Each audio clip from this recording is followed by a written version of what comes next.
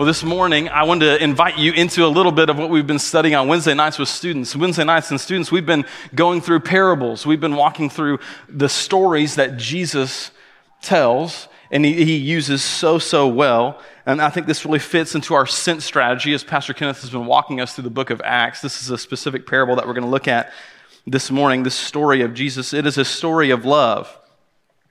Love is a word, though, that can be so vast in its meaning.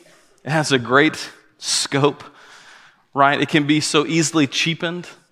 The word love can be the word of the seducer. It can be the word of the huckster.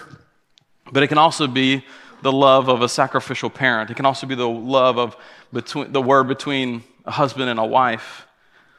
And so we're going to see this story of love because love can carry many different weights, right? I love tacos is different than the sentence, I love my son. Right? I love playing golf with my buddies, and I love my wife has a different meaning. Maybe it's, I love it when my wife lets me go play golf with my friends. But they carry different weights, the word love. And there's no doubt that love is a central theme in Jesus' message throughout his life. Throughout the Gospels, we see Jesus calling us to love God and to love others.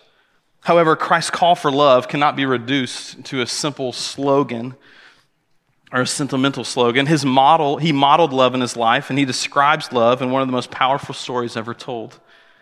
And if you walk away this morning thinking, I just need to help out the needy more, you have missed the point. You have missed it.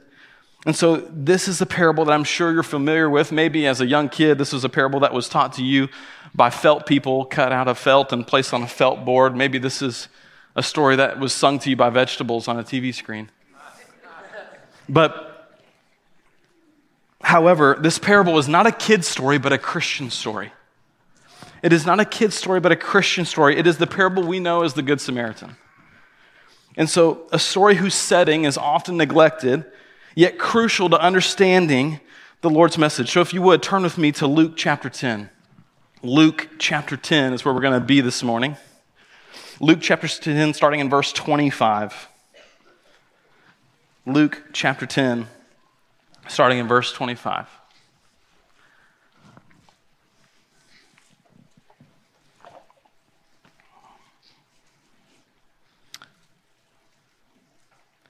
Luke chapter 10, verse 25 says this. It says, "Behold, a lawyer stood up and put him to the test, saying, 'Teacher, what shall I do to inherit eternal life?' And he said to him, 'What is written in the law? How do you read it?' And he answered, 'You shall love the Lord your God with all your heart and with all your soul and with all your strength and with all your mind, and your neighbor as yourself.' And he said to him, 'You've answered correctly. Do this, and you will live.'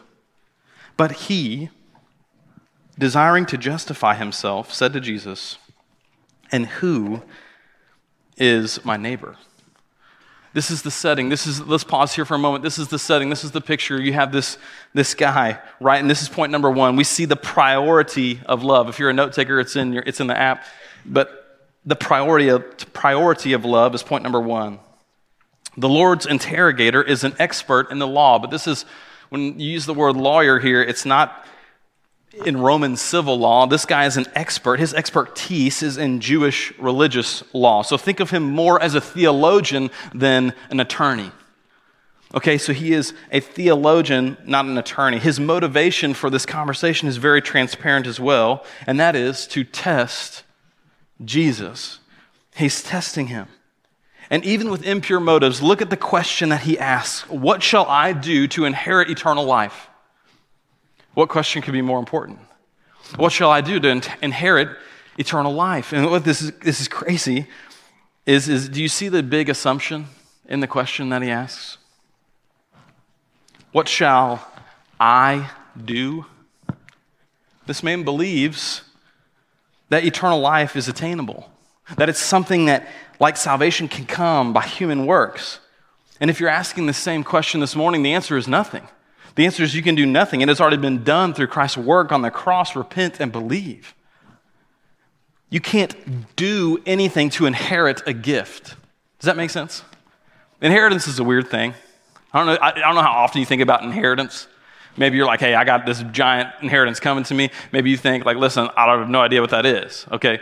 Maybe it's something you bank on. Maybe it's something you rely on. But I have two brothers, an older one and a younger one, and whatever my parents have left will immediately go to the three of us, split three ways, boom, individually, evenly, at least so I think, okay? And so my older brother, though, doesn't get more for being older. There's no competition between me and my brothers for whoever's the favorite, right? It's inheritance is such a weird thing. It's not about who's the favorite or who's accomplished more in their life. Why? Because inheritance is based on relationship, not achievement. I'm going to say it again. Inheritance is based on a relationship, not achievement. Maybe you would look at this negatively. Maybe you would say, the achiever in you would say, listen, that's not fair though. What if I have a sibling who's terrible? What if I have a sibling who's left the family, right? Maybe there was a job that you interviewed for and you knew you were qualified, and then the boss goes and hires his cousin just because they're his cousin. And you're like, well, I was qualified for that. Maybe your kid on his little league team is the best player on the team, yet the dad who's the coach plays his son over yours. Right? Maybe something into you says, listen, that's not fair. But let me tell you this morning. When it comes to eternal life, none of us deserve it. There's not a person in this room that would say, listen, but I deserve eternal life, right? I've earned it. None of us can say that. You may even think you're entitled to your inheritance, but at the same time, my parents don't owe me and my brothers anything, right? Inheritance is based on relationship, not achievement. Next, we see Jesus in typical Jesus fashion flip a question on someone who asked it, right? He knows the theologian's heart. He knows that he wants to answer it himself. And he gets this man to answer it himself. Being the theologian that he is, he quotes Deuteronomy 6, verse 5. Love the Lord your God with all your heart, with all your soul, and with all your strength. And then he combines it with another verse, Leviticus 19:18. Love your neighbor as yourself. This response is a good one. To love God and to love people is a great answer. It combines all of the Ten Commandments, really. The first 4 Ten Commandments tell us how to love God. Number 1, thou shalt have no other gods before me. Number 2, you should not have any idols. Number 3, don't take the Lord's name in vain. Number 4, remember the Sabbath and keep it holy.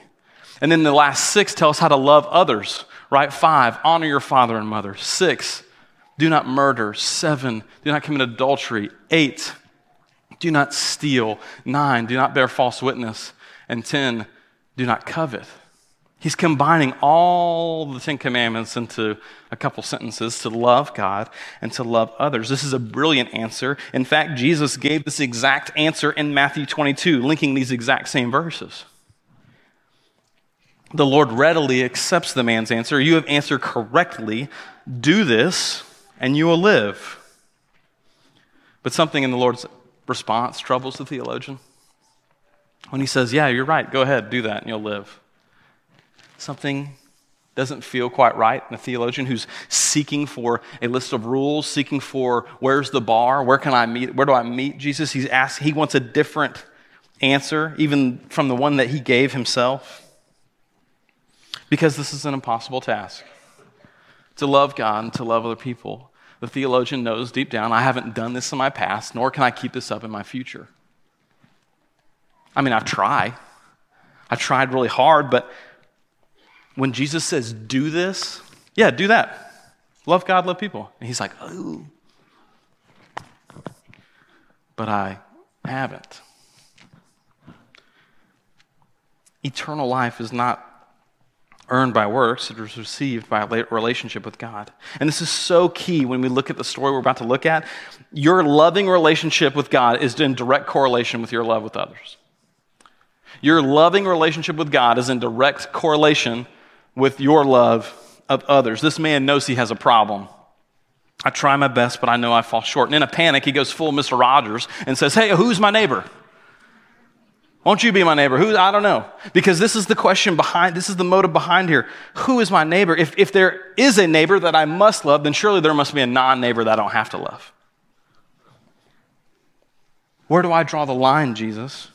What are the limits to my love? How far does my responsibility go? Who isn't my neighbor? Who don't I have to love? These are questions you may still ask the Lord today. Has there ever been a time when you've experienced compassion fatigue? I was thinking about the worship song, where I'll try to sing for you. It's like, your love never fails and never gives up, never runs out on me, right? If that song were sung about me, it'd be like, my love's definitely failing. It's running on out. It's running out on you, right? Like, there's moments when it's like, I'm done. I'm done with loving. Maybe you feel the same way, right? My love has limits. My love is different. And so let's look at how Jesus responds, though, in this familiar and famous story. Let's keep going. Luke chapter 10, starting in verse 30. Jesus replied, a man was going down from Jerusalem to Jericho, and he fell among robbers, who stripped him and beat him and departed, leaving him half dead. Now by chance, a priest was going down that road, and when he saw him, he passed by on the other side. So likewise, a Levite, when he came to the place and saw him, passed by on the other side. But a Samaritan, as he journeyed, came to where he was, and when he saw him, he had compassion. He went to him and bound up his wounds, pouring on oil and wine. Then he set him on his own animal and brought him to an inn and took care of him. And the next day he took out 2 denarii and gave them to the innkeeper, saying, take care of him, and whatever more you spend, I will repay when I come back. Point number 1 was the priority love, and then in this story we see point number 2, and that is the portrait of love. The portrait of love. The story of the Good Samaritan. Jesus, through this story, is showing us the portrait of love. This is a fictional story. This is a parable, okay? And so it's not something that we dive down in the weeds and we give hidden meanings to everything, but this is a story that is taking place in an actual, real place, okay? So when he says a man was traveling from Jerusalem to Jericho, this is real. This is the part in the sermon where if I were Pastor Kenneth, I would say this is a picture of when I was in Israel, okay? But I haven't been to Israel, okay? So here's a picture of when Kenneth was in Israel, okay? And so Pastor Kenneth gave me these, okay? And so this is helpful. This is helpful. This is a picture. So when it says that he went down to Jericho, this is a road that stretches 17 miles, okay? And this is a road that goes down. You go down in a crevice. It actually goes down to Jericho 3,300 feet, okay? So it is, in 17 miles, it goes down over 3,000 feet. And so these are pictures that we're going to look at. Here's another one that's going to come up. And so it gives you a picture of where people would traverse and people would walk around, okay? And so he's giving a clear picture. There are coves and cutouts and caves and hideaways that robbers would easily hide in. And so traveling by yourself in this time period would be very dangerous, and it's actually still dangerous today. So to be able to walk through, thank you, Pastor Kenneth, for going to Israel, and next time we should all go with him. Okay, but this is a real place. It's called the Way of Blood, is the nickname for this road. And it is a very possible real life scenario, similar to if I were to tell you a story and I said, okay, well, there's this guy and he was stuck on traffic on 280. You'd be like, makes sense. If I said there was this woman and she was wearing white pants and shopping at the Summit, you'd say, makes sense, right? I see it all the time, okay? And so this is the same thing. When people are here, when Jesus says there was a mugging that happened on the road to Jericho, they'd be like, makes sense. I completely understand. It makes sense. And so this would not be surprising, but what is surprising is the 3 encounters we see. The first 2 men are religious figures. We have a priest and we have a Levite, both of whom would have served at the temple. The priest goes, sees a fellow Jew, stripped, beaten, laying in a pool of his own blood, barely breathing. Assesses the situation, calculates it in his head, and says, nope, and walks on by on the other side. The Levite sees his fellow Jew, stripped, beaten, laying in a pool of his own blood, barely breathing, and says, walks by on the other side. Now, I don't know why they did this. The Lord doesn't give us the reasons or the motivations in doing this, but we can all understand the fear of contamination and complications of contact with people in need. Involvement with problem people often entangles us in embarrassing, difficult, and even dangerous situations. This is where the Lord just convicted me and dropped this in my mailbox so hard, okay?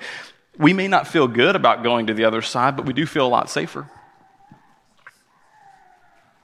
I'm a priest. I'm not a paramedic.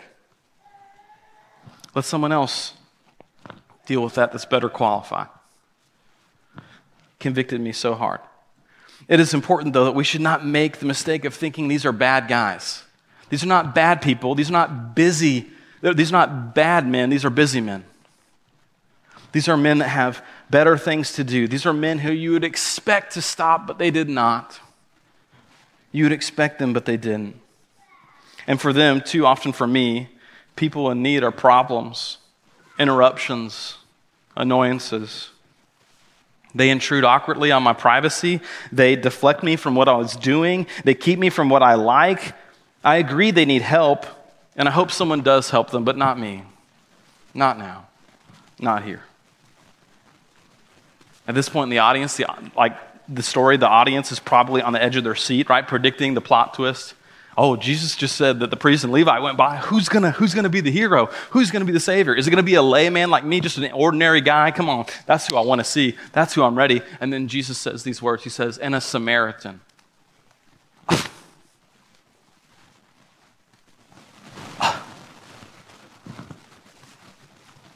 No, not a Samaritan. A Samaritan, no.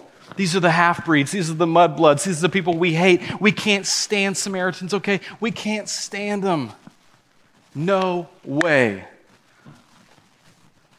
And so Jews hated with a passion Samaritans, and Samaritans hated Jews in the same way.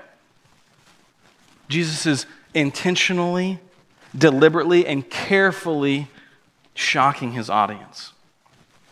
But it isn't the man's nationality that sets him apart. There are three things that set this man apart, and the first one we see is compassion. First one we see is compassion. He doesn't see anything different that the other two guys didn't see. Yet the Samaritan feels something that the other two men did not feel. He has compassion. He lets what he sees to affect his emotions and his actions. The hostility between Jews and Samaritans was put aside because of the compassion he had. Number one, we see compassion, and that compassion is expressed in number two, and that is care. Care. This man wouldn't have been carrying a first aid kit. The bandages that he made would have been torn from his own clothes. He would have sacrificed the oil and wine to pour on this man's wounds to heal them. He loads him up on his animal, takes him down to an inn, and continues to care for him. This is personal contact and care, not remote charity. He didn't just drop some money and leave it. He has personal contact and care. Number one, compassion. Number two, care. And then thirdly, we see his commitment. We see his commitment. He takes responsibility for the man, paying for any future needs. He has no reason to believe that he would ever receive this back. No reason to believe that he would ever be reimbursed. He is freely expressing undeserved and unexpected love to a person in need. And that is the portrait of love. That is point number two, the portrait of love. Leading us to point number three, and that is the practice of love. The practice of love. Finally, we see the practice. This is the great challenge. Look at this, verse 36. After telling this story, this is what Jesus says. Which of these three do you think proved to be a neighbor to the man who fell among the robbers? And he said, look at this, he can't even say Samaritan. He said, the one who showed him mercy. And Jesus said to him, you go and do likewise. Jesus answers the question of who is my neighbor. In his response in verse 36, which of these do you think proved proved to be the neighbor to the man. Proved, even more literally translated, is became. Became a neighbor. Proved. He proved to be a neighbor. My neighbor is the person who is in need, whose need I can see, whose need I can meet. My neighbor may be, in fact, my bitter enemy. But more so than defining who our neighbor is, Westwood, may we be called to care for them. May we at Westwood be known not as a people who are trying to define who's our neighbor. Is that my neighbor? I don't know. Is that my neighbor? May we at Westwood be people who are convicted so much that we cannot walk by on the other side. We can't, because of our compassion, our care, commitment, just like the Samaritan. This is a question that hit me like a ton of bricks. Am I more concerned about the limits of my love, or am I more concerned about helping those in need?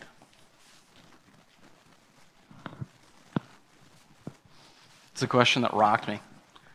Am I more concerned about calculating the limits of my love, or am I more concerned about caring for hurting people?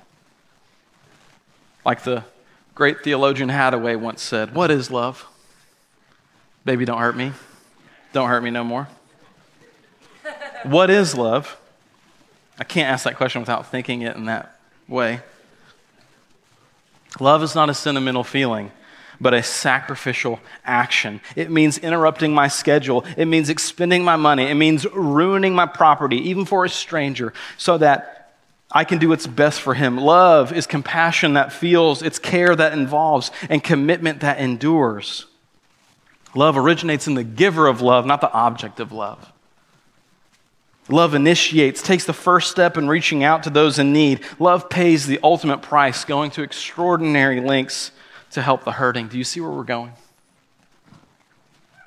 Our love for others isn't a works-based theology, a do-good. It comes out of overflowing evidence of the love we've experienced through God in our lives.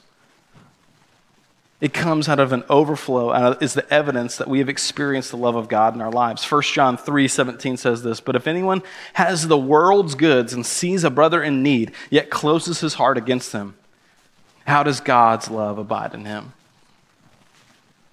The truth is, Westwood, that you and I are in desperate need. Just like the man left for dead, the Bible says that our sin, we are dead in it. Our sin separates us from God. It is a situation that we cannot fix on our own. Jesus, however, is the ultimate Samaritan, acting in costly love for his enemies, for you and for me. He did all that the Samaritan did and much more through his death on the cross for you and me, making a way when there was no way. All our debt paid in full. 2 Corinthians 5, verse 21 says this, "For our sake, he made him to be sin who knew no sin, so that in him we might become the righteousness of God."